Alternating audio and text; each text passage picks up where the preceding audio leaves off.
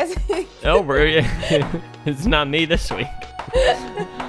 Josh, do you want to take a step at it too? Yeah. Here, I'll do my PB impression. Hello and welcome. Damn, cutthroat. All right. Hello, and welcome to 10 Very Big Books, a Malazan read-through podcast. My name is Peter Bond, and I've read each book in the main series. However, my two co-hosts are reading the series for the first time. With me today is my friend and closest confidant, India Jones. Hello. And the Grawl horse rider of this podcast, Joshua Dean Baker. What's up? I've got a cool horse. Horse. That's right. But when we recorded the last episode, we had yet to actually see the art for that Dan Geswick made for our season, and we did not know that we would have such a majestic steed gracing the cover of it. So it is a full horse time now. And until we read this week, me and Indy and I were like, "Why is it this fucking horse?" Yeah, I was like, "Oh, okay, it's a horse." I never even thought about it, but now I still don't understand, but I understand. We're chilling out with the horses, you know. We're horsing around. Damn it, you beat me to it. Before we get into it, you know, I want to do something a little dangerous, you know? When we were talking about Gardens of the Moon, we had various sections, you know, Pronunciation Nation, Bone Zone. We were really getting into it. We're trying to get some things going. And it's a dangerous thing, but I want to briefly dip into a corrections section. So. Oh, God. Yeah, I know it's section. It's a little dangerous because I feel like it's a Pandora's box. It sounds a bit punitive to me. If we're discussing what, but I just wanted to clarify. You know, last episode I said that Hoborik had his hands cut off for being a thief, and I was informed that Peter was mistaken. That was not the reason. You fool! Yeah, I botched it. So that's that, and I have nothing else to say in regards to Hoborik's hands and lack of.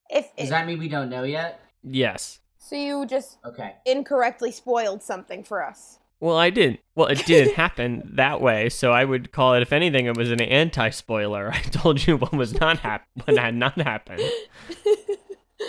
All right. Well, thanks for the, what is this called? The correction section? I don't know. Hopefully, I'll never get anything wrong again, so we'll never have to come back. I've got bad news. I'm going through and fixing all your spelling errors in this week's document, so it's not gonna last long, buddy. Well, you can just let them go, you know? Let those spelling errors ride. Oh, buddy. He's a teacher. This is what he does for a living. Yeah, I'm a music teacher, but I'm a fucking stickler for spelling. All right, well, I'm going to start with the summaries anyway, even if they lack a grammatical consistency. No, they're going to be good. I've got you. And let's jump right in. Chapter 3. Since the prologue, Felicen has been brought to the Ototero mines of 7 cities. In Skullcup, Hoborik and Bowden have been put to work as slaves. Felicen works too, but in the bedchamber of Beneth, the head slave of the island. After sex, Felicen convinces Beneth to move Hoborik to a less dangerous position. She leaves Beneth and takes stock of the island. A small Malazan contingent watches over the slaves, while natives of 7 cities reside on the island as well. There is talk of rebellion here. Felicen returns to Hoborik, who calls her a whore and says she reeks of Durhang. Bowden returns and the two men talk, leaving Felicen alone. Malak Rel and the Navy have left Hissar, leaving Coltane and the 7th in command. Diker and Culp speak at the harbor. Culp has sent instructions to free Hoborik on Diker's behalf. Red Blades arrive in the harbor and nearly start a fight, but the battle is avoided. Diker learns that the Malazan's 7th has been put through its paces by their new Wiccan commander. After the 7th bests the Wiccan, Diker convinces Bolt to let the Malazans rest. In Erlatan, Fiddler, Crocus, and Apsalar prepare for the journey. Kalam has already left separately with the Book of Dryjna. Apsalar continues to have memories and skills that are remnants of her possession by Cotillion. If Kalam would fail, Crocus accuses Fiddler of wanting to use these powers to kill Lucene. Fiddler disguises himself as a Grawl and they depart, planning to meet Kalam in Gdanispan. In the Temple of Shadow, Mappo is recovering from the Divers attack. He finds Ikariam musing about his obsession with timekeeping. He thinks the temple may be able to help him regain his memories. And together they set out to explore.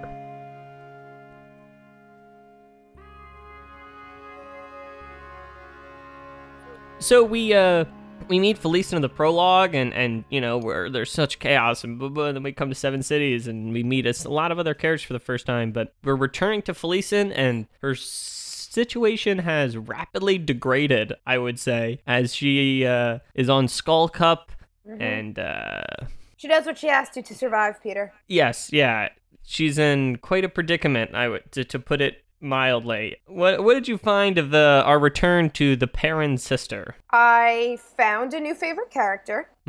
She's awesome. I feel bad that she's kind of... What is that? Whatever it's called. Is she like drug addicted now? Durhang? Yeah, it's an opiate. Oh, that sucks. I had a feeling that's what it was, but I wasn't positive. Her situation sucks, but she's... I've got to be very careful with my words here. It's a bad situation to be in. However, she is making the best of it by keeping Haboric and the other guy whose name starts with a B. Bowden.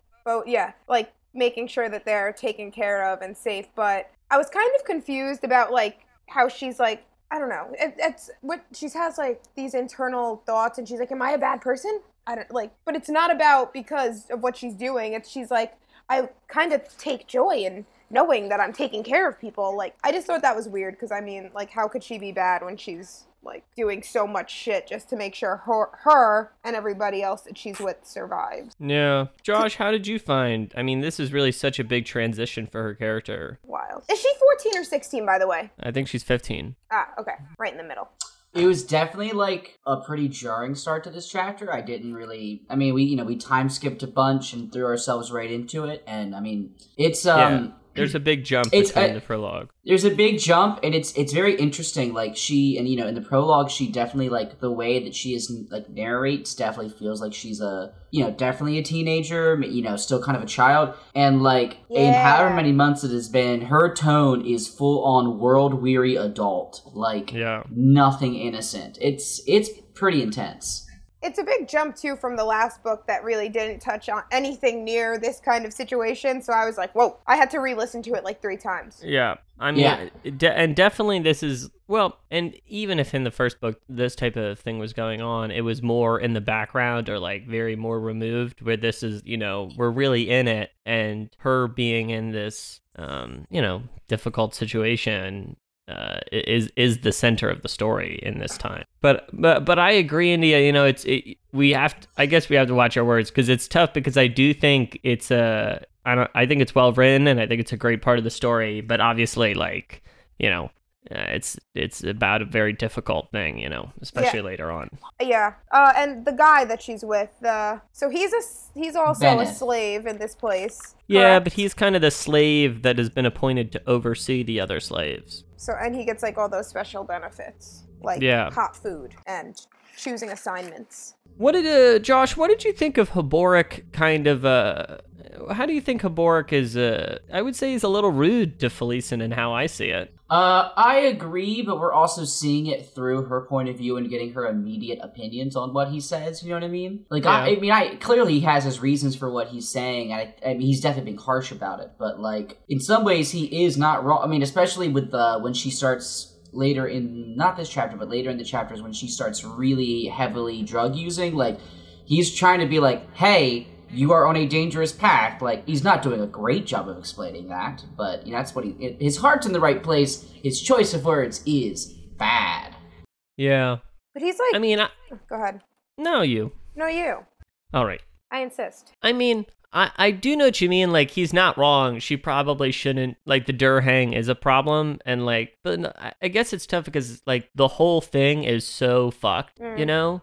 that like what's his plan? Do you know what I mean? It's not like Felician's got it like is got everything figured out, but his plan of working the mines and then would have died if she didn't do it. I'm glad she called him out for that too when she was like, "You'd be dead, sir." So shut up. I mean, he definitely has some. I mean, Peter's the one that knows what the plan is, but he definitely has some type of plan scheming. I agree. So maybe that's why he's. I'll say this: Felician blatantly says like, "I am living day to day, hour to hour," and he's more like, "Bitch, when we are out of here, I can't be handling. You need to be not a drug addict, you know." Yeah. But he's not really. I mean, it sucks that he obviously he has some plan for escape and she is involved in it, but like it sucks that he can't trust her enough to tell her, to give her a reason to not be like making these decisions. And she's also like super young at the end of the day. Oh, she's very impressionable still. No, it's definitely right, and I think that's important context for so much. Like at all times, it's like, oh well, she's also 15. So. Exactly. Yes. So I mean, and then being in that situation, like I don't know, what else do you do? How else do you handle that? What else? Like who can? I don't know. It's a weird situation. Yeah. Mm-hmm. Now that we'll have. Oh, go ahead. No, you finish it. No, it's just a question about who that other guy is and what he's doing through all this. But I guess that's not really relevant. But I'm just curious about like where he. Bowden.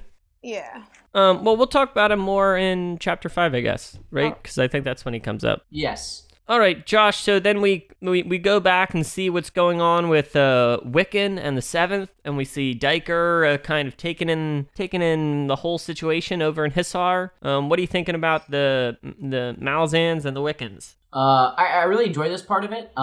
It's not like a lot happens, but we learn a lot in this section. Yeah. Number one, very interesting to me that, because these red blades are a force we don't know a ton about. Sure. Like, all we've seen so far is that they can be shitty. In this one, it's full on, like, they will spit in the face of authority and, like, kill civilians they're technically in the Malazan Empire, even if they're having, like, a dissension among them. Yeah. Like, they'll kill them in the face of Malazan soldiers who should be protecting them, which is like seems counterintuitive because you know what is really good at making people not like you is murdering them. I've heard that. Yeah, you know, it's a pretty So that was interesting. Everything to do, however, with Coltane and the fake town and Culp being used to make refugees, that was like such an incredible image. Yeah, I had no idea. Such a good image of I loved, like, a one-off sentence that one of the, either Diker or Culp says is, like, Culp says, "We haven't done a single formation." Yeah. And then they describe the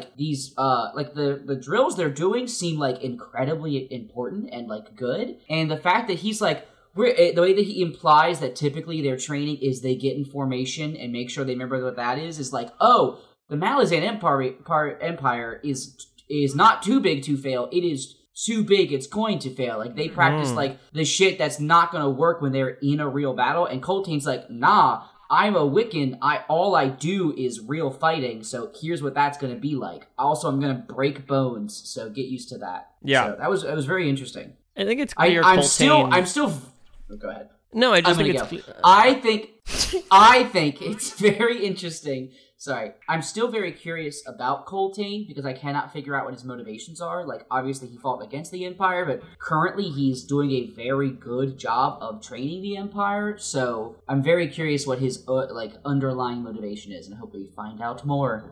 No. Well, I think it's clear that Coltane knows that, like, now that he is in the position he is on in Seven Cities, that like those types of old Malazan training regimens are just not necessarily applicable in this kind of situation. So I too, even if it's somewhat, I don't know. I mean, I know what you mean. It doesn't feel like a lot happens, but I too enjoyed reading about them training. Well, I texted the group after this chapter and said it's maybe my favorite chapter of a book I've read ever, which is a big statement.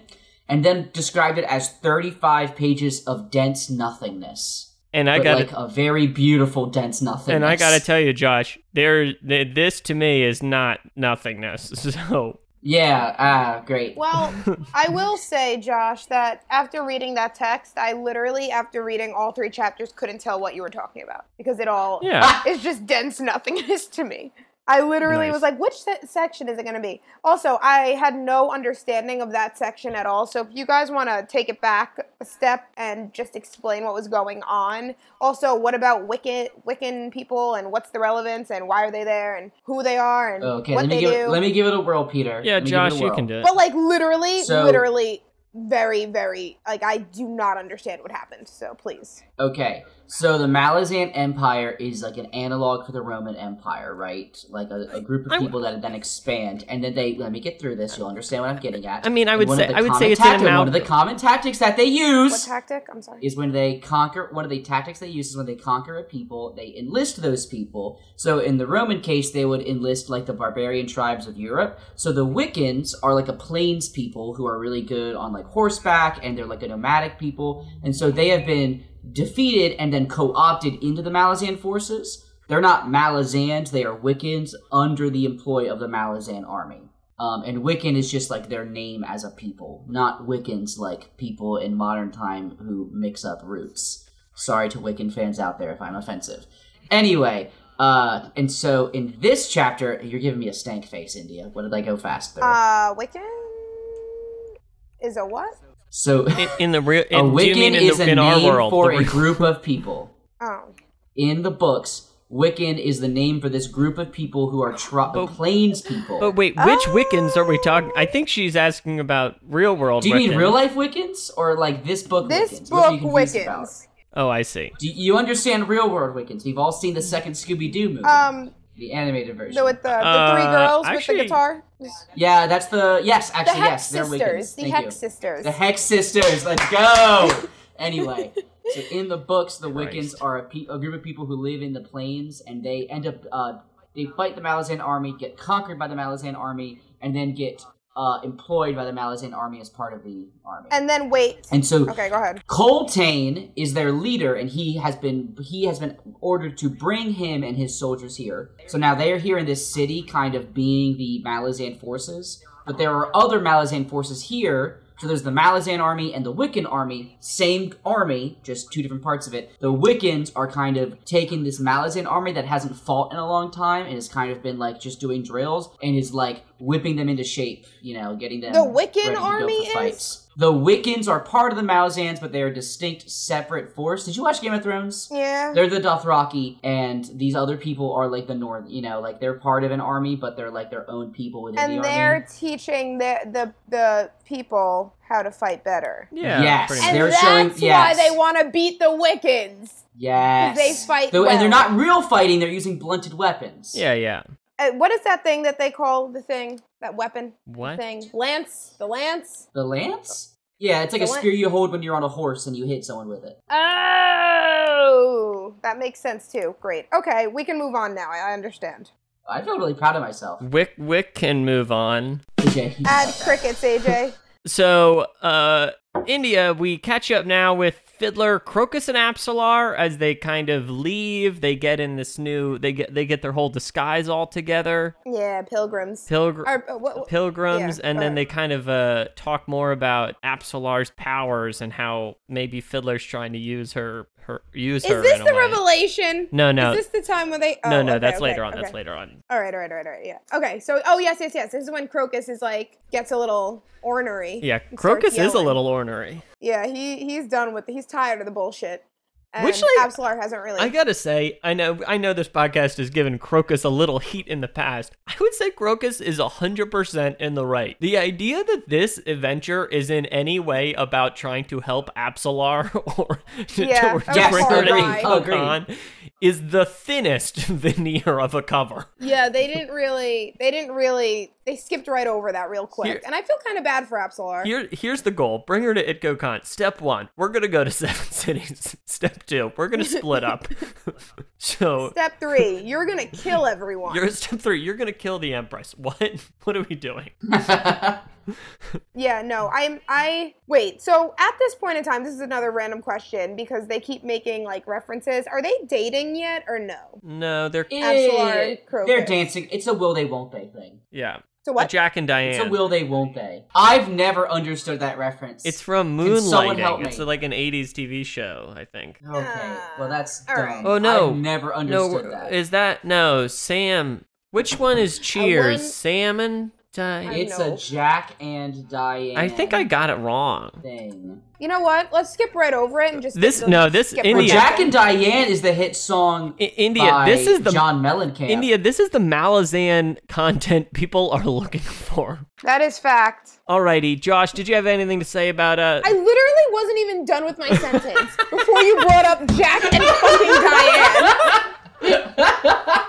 I am so sick of you. All right, sorry, India. Yes. Anyway, Crocus, I think, is right about, like, being like, what the fuck? But then Fiddler is like, you're not as smart as you think you are, little boy, but you're right. So, all in all, I think that that's pretty fucked up. And I'm wondering, is Apsalar gonna lose herself? Hmm. I don't know. Just turn into In this the music, killing the machine? moment? Josh, what do you But think? anyway, Josh, do you have any ideas? Because you just Christ. are the only one that matters here today. Christ. I don't know if I want to respond. Yeah. No, Josh, good. Stay silent. I think that's my play. All right, actually, and for my next question, I'm coming back to India. Do you have any thoughts about Shocking! Do you have any thoughts about Mappo and Akarium as they are hanging out in the Temple of Shadow? Who the hell is Akarium? They were I in the need to- prologue, first let and me- we lost them for a bit. Well, no, they were in chapter 1 Isn't and that- 2. Yeah, that's the it ended about him, right? Yeah, like he he's- killed yeah. everyone. And then he forgot. Okay. He forgot where he was or what he had done. Right. Now, He's like half Jagged. yes, yeah, no, oh, that's why he talks in the accent. Yes. He has an accent. Oh, okay. I was trying to figure out what written accent you were talking about. You mean in the recording? Okay. Yeah, he has an accent. Yeah, he talks like this, but Ooh, spicy. it is. My thoughts on this. What are those bugs that kill everyone called? Oh. Let's talk about that. Let's talk. I just need to understand the plots at this That's point the because next chapter. right? no, When they- it's not. Is it? I believe it's next chapter. Okay. Well, then we'll just go into when he's talking about time and so. Where are we when we're here? I have a lot of questions, Peter. We're in that weird tower with that weird ass dude. But whose house is it? And who's It's- and why do they have like servants? I will say These are- this, India. I don't fucking know either. It's See, these are the I'm these are here. the I'm here for the questions. ride, and I would say Mappo and Akarium are also pretty confused at this point because like this dude is just like it's me, as if we should know who he is, and no one does. And he's got this weird servant in this weird tower that he claims these nuns used to live in. And then there's some big revelations next chapter. So like whoever this dude is, he's either playing the longest of cons or actually insane. And either way, I can't fucking follow what's happening. Josh mostly had it correct. So yeah, we don't I think know it's what the fuck is going on. Yeah, we're supposed to not know the fuck's happening with this guy. Yeah. It's a temple of shadow, and there's a lot of confusing things in it. And Ascarl Pust is out there living his best life. What a name. All right. Well, then those are my only comments on that scene. All right, chapter 4, hit it.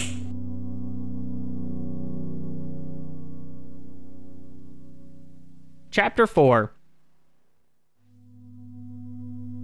Haboric's health has recovered since his job change on Skullcup. However, Felicen's health has declined. She is increasingly dependent on the opiate Durhang and reliant on Benneth and his friends. A Malazan guard, Pella, asks Felicen about Haboric. With Benneth, Felicen speaks to the Malazan captain. Bowden has been arrested. Benneth tries to free him by offering Felicen, however, the captain declines.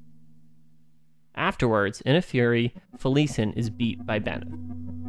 Felicen lies to spare her more beating. When she wakes, Haboric has found her. She wants Benneth to take her back. Kalam is traveling overland, stopping at a keep. To stop further inquiry, he shows a Malazan captain his Clawmaster symbol. Other strangers take refuge in the keep, and Kalam refuses a reading from the Deck of Dragons. In frustration, the fortune teller throws the deck at him, which lands in formation. The rope in the center, surrounded by High House Shadow. Kalam leaves the keep, however, the strangers have stayed. Lestara Yill and the Red Blades slaughter the Malazans and continue after Kalam. Mappo and Akarium explore the temple, finding carvings for the Queen of Dreams. they find a hallway with cedar tree trunks in it, along with traces of the Tisti Andes Elder Warren Corald Ghislain. Mappo has no memory of Tisti Andi on this continent. Further in, they find the markings and scars of shapeshifters. Will the shapeshifters converge on this temple? They return to Iskarl Puss, who evades this question, and he speaks cryptically of High House Shadow. Iskarl Puss asks them to find his broom. Ikariam gladly agrees. Culp and Diker travel north of the city, where the Wiccan warlock Sormo Enath is casting a ritual. His ritual opens himself and the spirits of the land to the Warren Talan, the Elder Warren of the Talani Mass. Shapeshifters attack and a battle ensues. Culp eventually strikes Sormo, causing the Warren to close. There is some connection between the shapeshifters and the Talan Warren, but they don't know what.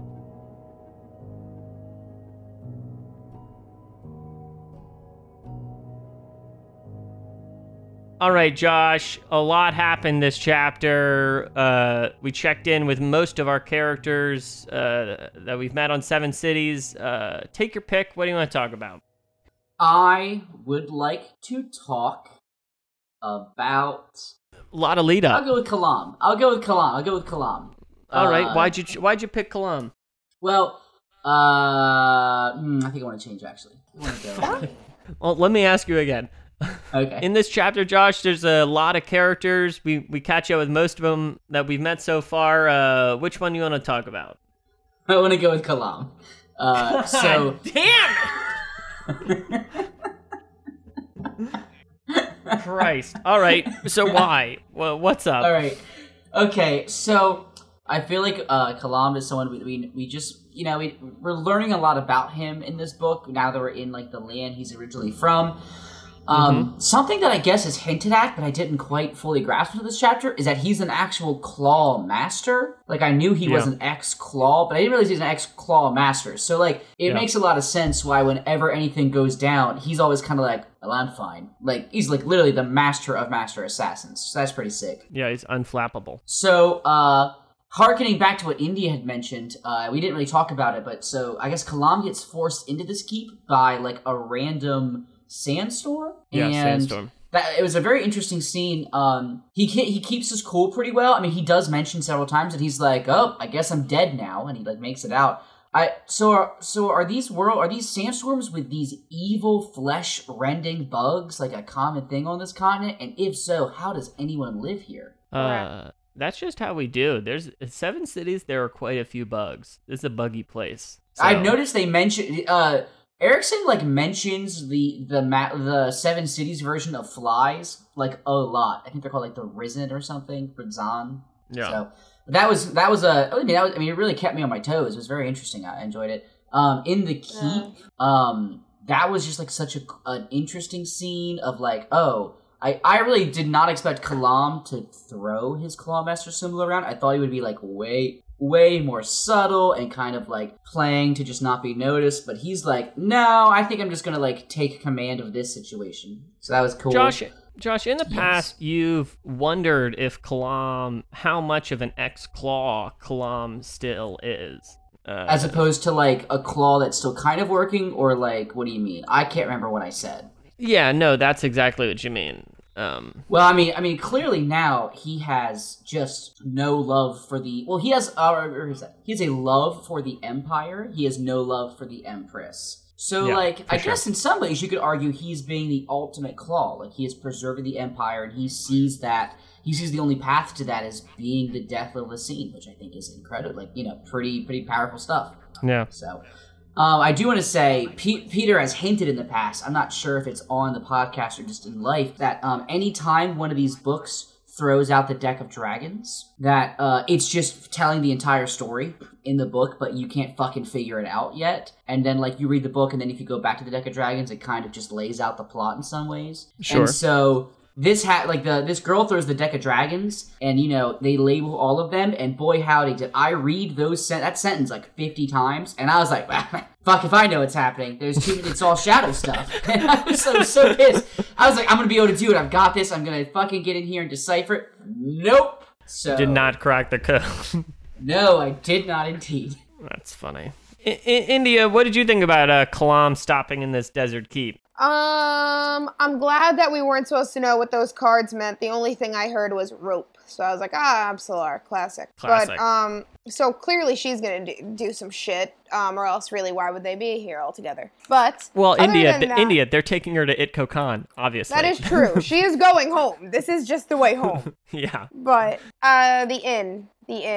Really, the only relevant scene, I guess, was that whole thing where he's like, you're not, was he like kind of saying that she wasn't like a real whatever? Yeah. And she was like, and she screamed and then threw it at him and then it did the thing. So that was interesting. That's the only thing I got from that. No, that's dead on. Do you want to, should I ask you about Felicen then? And as we see, we return to Skullcap and she is beat by Benneth in a upsetting scene. You know, I wasn't expecting him to do that, honestly. I really wasn't. I was really upset at him for that. Now I know he's just an asshole. So, yeah. I thought that he actually, cared. Foolish me. Anyway, that's when I stopped hating Haborik again, because I thought that he was such a dick. I'm getting really filthy here. I'm so sorry. I thought he was so, mean and not really understanding, but he really came in and saved the day, so I appreciate him for that. With no hands, no less. Yeah. He don't need no hands. Yeah, look, Ma, no hands. Christ. But yeah, so I feel like, I don't know, what else is, I think that, I don't know, is she gonna get back with the guy or is her life just gonna get 10 times worse now? I think it's one of those things that I think it's just it's a really well told story. I mean, and with her obviously wanting to return to him. I mean, obviously it's I'm not excited for her or that to occur. But it's just I don't know. It rings very true, and I feel like I'm along on the journey with her. Even if we're in a terrible place. So I really hope that she gets out of this drug addiction, one cup of tea at a time. Josh, how did you feel about Felicen and the beating she took and the rest of everything in this chapter? Wait, before you go to Josh. Sure. So she lied to him about where she was from, but he ended up believing her. But is that because she doesn't want anyone to know that she's a noble? Yeah. Is that the only reason? Why? What does that hurt? Is she valuable then at that point? Why is it a secret? And how doesn't everyone know already? I guess there's no, newspaper. Well, Benneth basically knew. He was calling her on her shit. He was like, "Oh, I thought he didn't know." Well, it's because Haborik lied later, but he was like, "Oh no, your boat came from Unta." But then she was weaving a whole little tale. She was pretty quick on her feet in that regard. Yeah, it was pretty. And I think she was mostly just trying to conceal her noble background. That's my thought. All right. Josh, any thought about all this? It was shitty to read. But I don't know, it kind of seemed like the natural way that this would go. It was not a good situation. Yeah, for sure. How did you guys know? How did we know? I really thought that they were vibing. But now that I look back on it, maybe the audio, it's that good old audiobook. Yeah, I really think that I feel like when I audiobook on the rare occasions I do, I feel much more passive as I read. I'm not as quick to think about what's going to happen next. Yeah, well, also, my realization that I had today was this person, whoever they are, is reading this book and interpreting it however they want, and they're reading it that way, so I don't really get a chance to interpret it myself. I just have their interpretation. So then even when he's reading it, I'm not reading from, I don't know, No, I know what you mean. It really seems like I'm reading from her perspective, where things are, not that, yeah, everything sucks, but, it could be worse. So I'm yeah, totally, but, no, this whole thing is really shitty. This slavery's not too bad after all. Yeah, Christ. Exactly. Because, so I had that realization. I'm still not going to read the book, but... Yeah. Josh, they were quite some eyes you gave me. Yeah, that's a soundbite waiting to happen, buddy. No, but it's the context. Obviously, it is bad, and Josh, we talked more about Akarium and Mappo. We're in the temple. The Update. Still don't... more questions. Lots more questions. Do you have any answers? No, I mean, I'm vaguely grasping onto the fact that these two people... Well, first off, we're getting flashbacks from Mappo that insinuates that he's some sort of chosen Trell that's meant to be the memory of his people or some bullshit. I don't really get it. Missed that. And the fact that... Maybe that's next chapter. But the fact that even he's looking at this and he's like, well, I've been alive forever and I don't remember there being Tisty Andy here, means that Josh Baker is allowed to not fucking know what this means yet. So, I was just kind of there for that part of the chapter. Yeah, there's a lot of stuff that... I have a feeling, eventually, I think I'm going to love Ikariam and Mappo, but right now I'm just kind of like, well, we're here. I don't know what here is.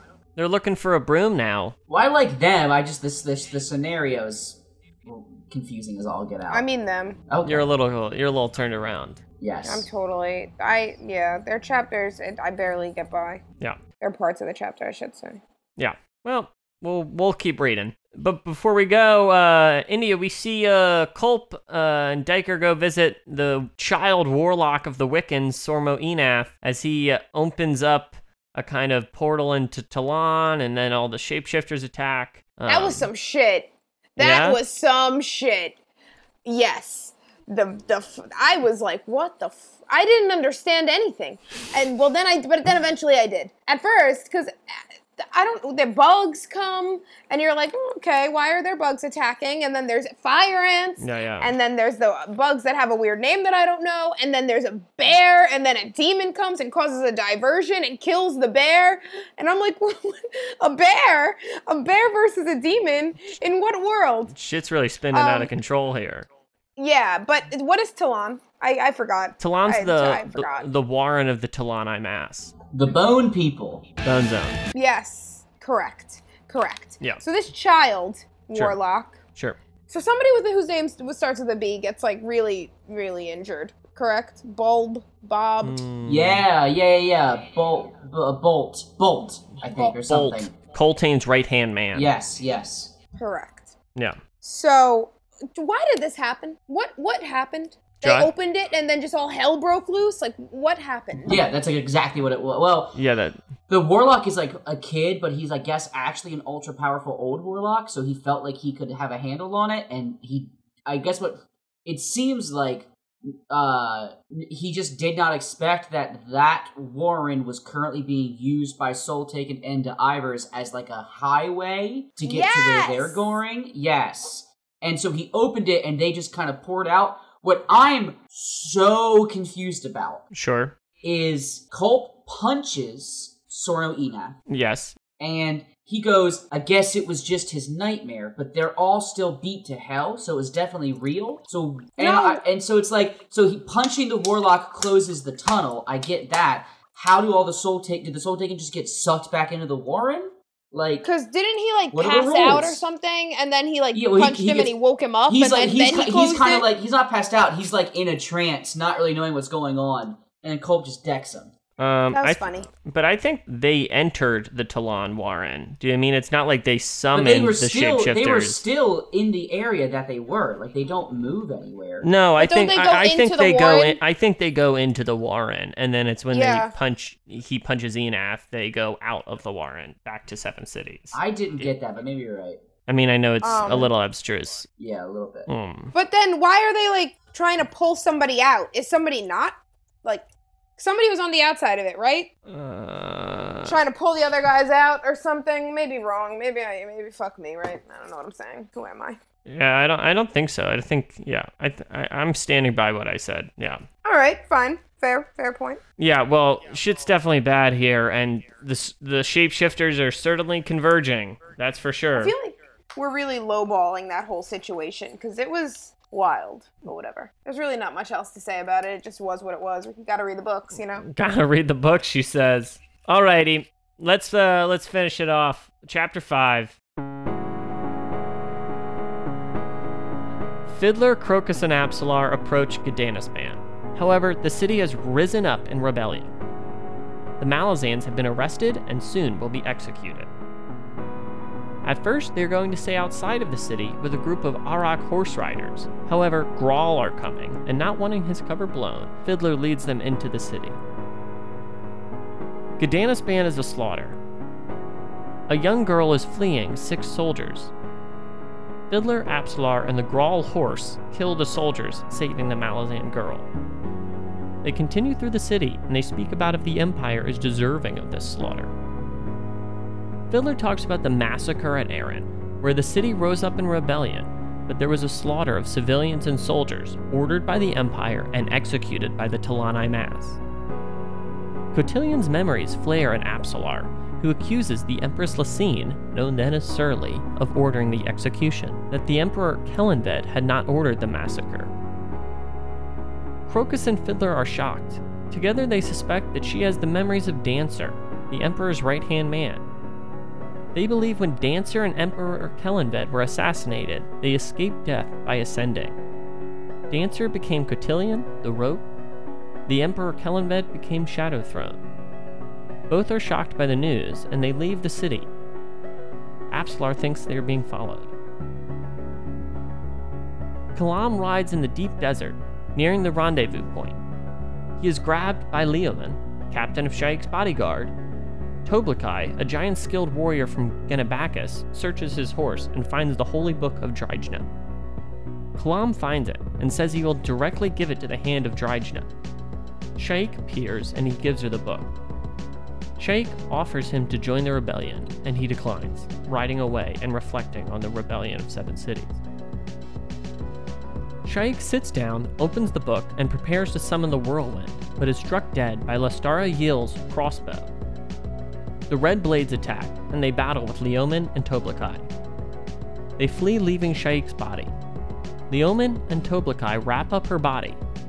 Shaikh said that she would be renewed. A storm is coming.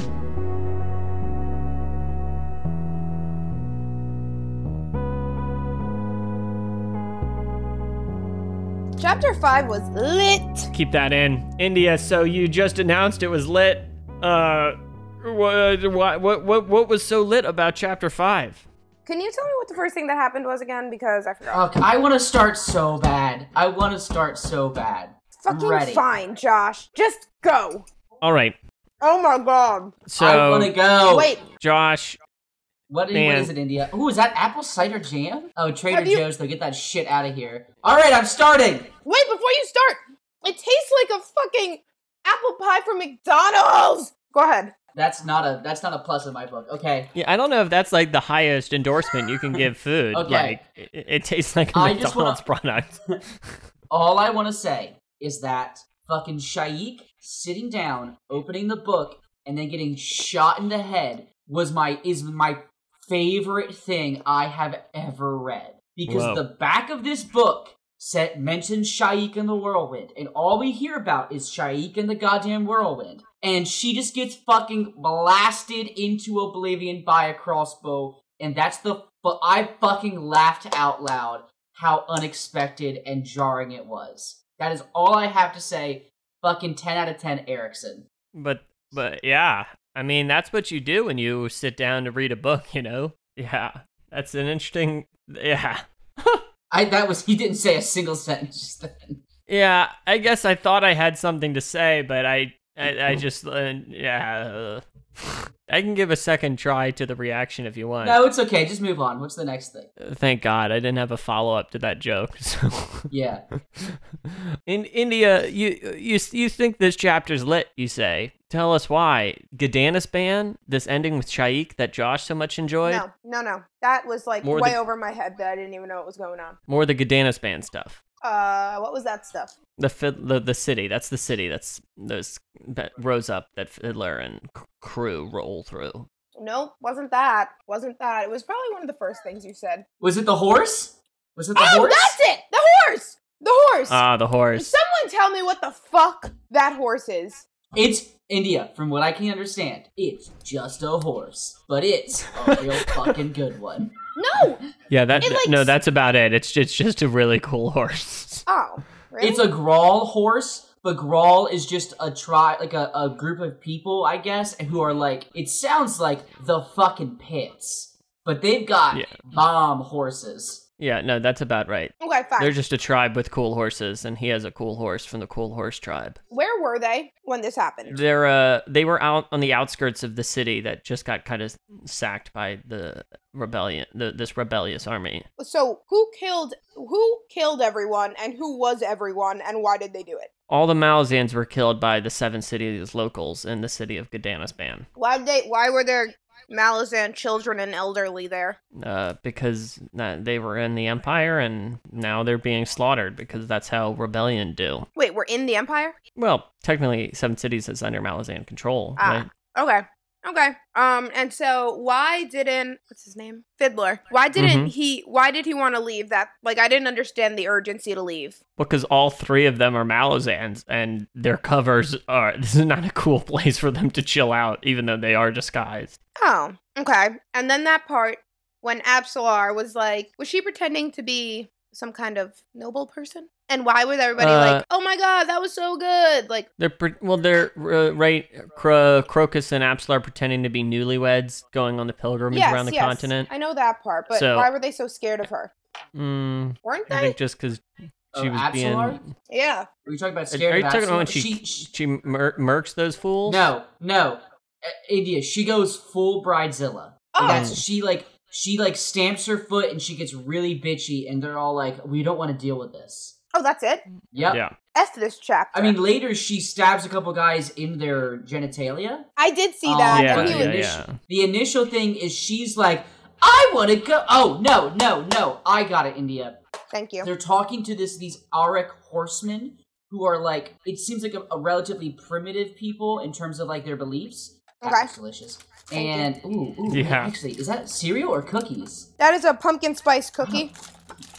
I fucking need that in my mouth now. Anyway. Trader Joe's, baby. These Auric horsemen, definitely there's some belief they have that, like, a bride has power and can curse them. Or she just says that. True, and they're like, oh, fuck, I guess she can do that. I don't want to piss her off. But, like, either way, it's not a thing that can happen, so. Thank you, Josh, for shedding some light on this for me. Peter, you did nothing for me. That's what I'm here for. That's why they call me the Lantern.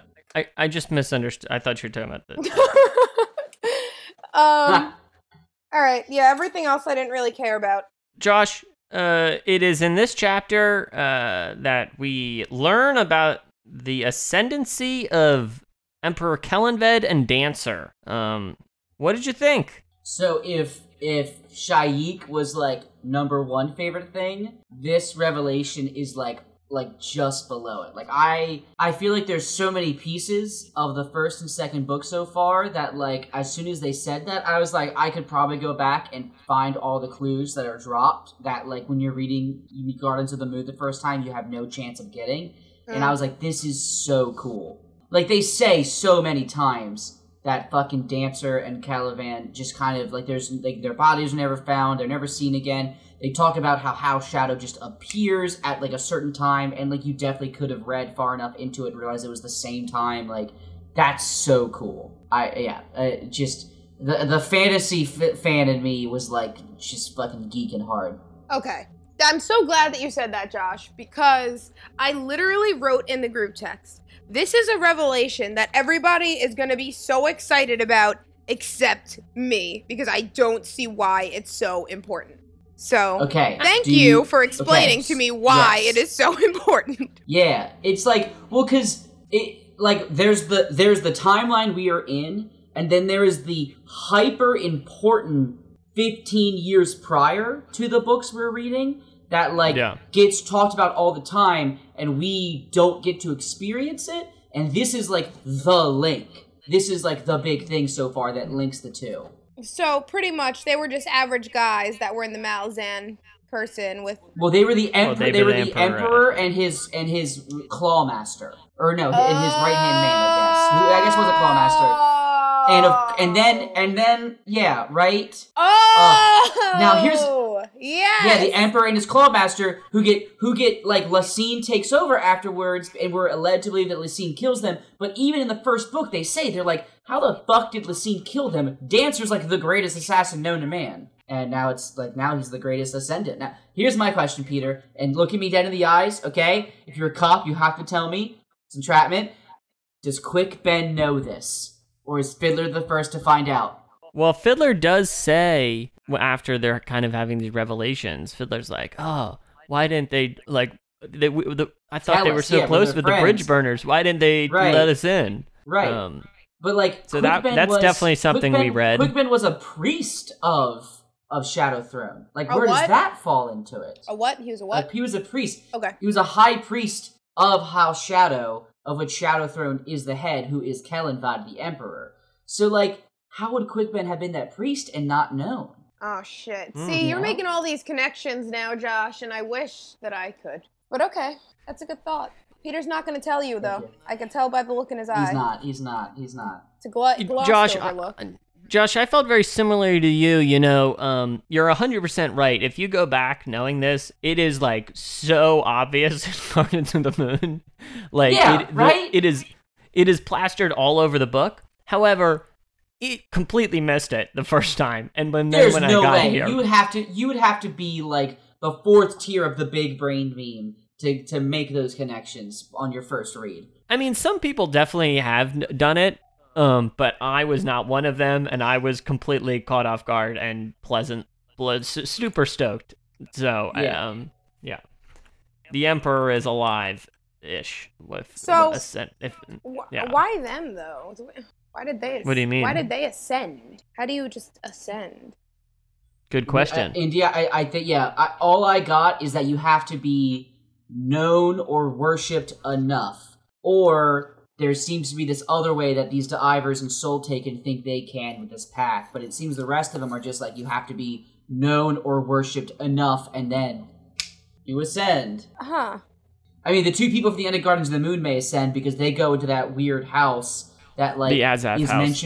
It's mentioned that Dancer and Kellanvad go in there as well, which I guess is the biggest hint you should have in the first book. But, like, now that makes me think that they could ascend, although I don't even remember who goes in there. It's Malak Ren and Person, right? Yeah, Ralak Nam and Vorkan, the Master of Assassins, goes into the Azaz Yes, those two. Which, listen... Yeah. They do mention two new people in House... They mentioned two new people in House Shadow, Peter, and those two motherfuckers are assassins. Are they now in House Shadow? Peter raised his eyebrows. Confirmed. Maybe. I have no comment. You have a comment. If I'm right, I'm gonna be very smug at another day when it's revealed in the books. But another day we'll have to wait for. India, Josh already shared his thoughts on Shaik, kind of receiving the Book of the Apocalypse, and just as she opens it to summon the whirlwind and start the rebellion, she is struck dead. And then there's kind of some cryptic comments, and the first book ends. Well, what did you think of this little ending with Kalam and Shaik and blah, blah, blah? It was a cluster F word, and it was really kind of difficult to understand, so... I didn't know that that's what was happening. I didn't know she was opening anything. I didn't know. It's some word with the starts with the C, the convergence. What is it? Come on, guys. The that thing that's going to happen. The thing that's going to happen. The whirlwind. Whatever. She's opening the thing to make the whirlwind. Either way. She's opening the whirlwind. The convergence is kind of the shapeshifters thing. Yeah, but it's believed that they're connected, yes. All right. Well, all I know is that she's dead, and I don't know why it matters, and I also don't really think it's going to impact the story that much. There, I said it. India, real quick. India. Here's the back of the book. In the vast dominion of 7 cities in the holy desert Raraku, the seer Shaik and her followers prepare for the long-prophesied uprising known as the Whirlwind. Unprecedented in size and savagery, the maelstrom of fanaticism and bloodlust will embroil their malice and empire in one of the bloodiest conflicts it has ever known, shaping destinies and giving birth to legends. So, like, that's the whole story, it sounds like, that we're about to be in. Right. But she just died, so that's why it's like, yeah. And it's still gonna happen. So then what's the rest of the story? It's still unless gonna she... happen. If she comes... Okay, well... So, really... This is gonna happen, India. Where's the shock factor? We can't be factor, set up like this, and then she Josh? not comes back. And if she doesn't come back, Erickson, you're getting put on blast next episode. Battle. That's all I got. Wish I had more. Interesting. What do you want me to say? What do you want me to say? It's all okay. Right. I think that's it. I think we've about talked through this. But things things are developing here on Seven Cities, aren't they? If they are, Yes. I'm not seeing the development. Oh, please. Alrighty. As always, you can tweet at us at 10 Very Big Books, 10 Very Big Books on Gmail. If someone knows about Malazane, you can tell them about the show. And I guess if they don't, you could also bring it up, but that'd be a choice. Indeed. Next week on the podcast, we're going to be reading Book 2, Whirlwind, chapters 6 and 7. And it's going to be a whirlwind. It's going to be a whirlwind. We're still figuring out how to cut up the book exactly, since, Gardens of the Moon is kind of more, there's like 7 waypoints. It's a little easier. So we're going to just figure out what's best and obviously let you guys know. Anyway, before we go, as always, India, do you want to hazard a guess about what might befall some of our characters on Seven Cities? Oh, heck yeah. It's going to be a whirlwind. Kalam is, I don't know. Damn it, these are just so tough. You know what? I'm going to go with my girl Felicen. Her and Haborik are going to make some kind of escape because they're trying to get him out anyway. He's not leaving without his girl Felicen. And I don't know where they're going, but it's going to be great. That's my guess. Josh? I'm someone who I usually have really confident guesses. Unfortunately, the only thing I was confident about is what India just said. She took your thunder.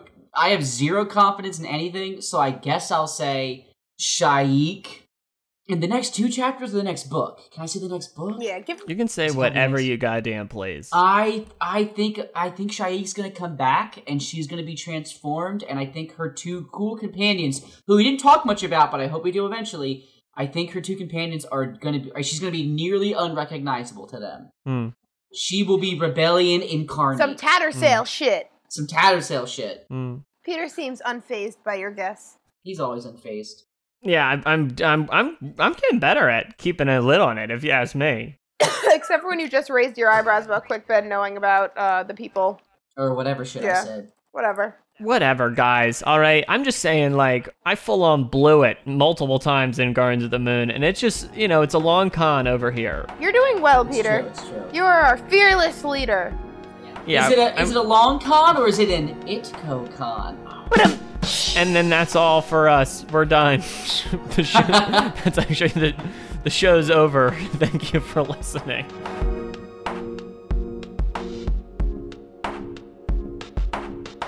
Hey everyone, producer AJ here on vacation and recording this under a blanket.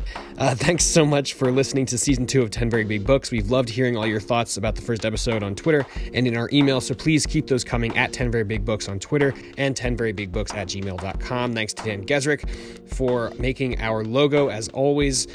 You can follow him on Twitter at Dan Gesrick for the hottest Damn Daniel takes. And of course, all the music from the show comes from Amaranthin's album Simulant Rain, which you can find on bandcamp.com.